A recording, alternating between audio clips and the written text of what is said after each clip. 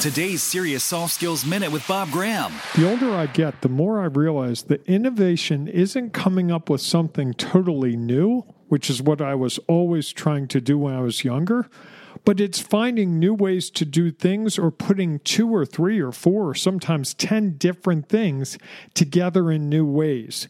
And by putting things together in new ways, we create something that's innovative.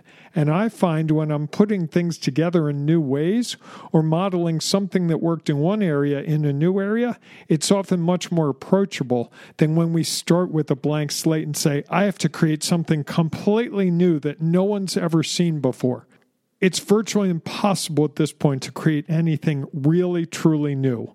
The best innovation can be bringing different things together in new ways to create new value. That's what I strive for every day. For more on this topic, listen to the Serious Soft Skills podcast at SeriousSoftSkills.com.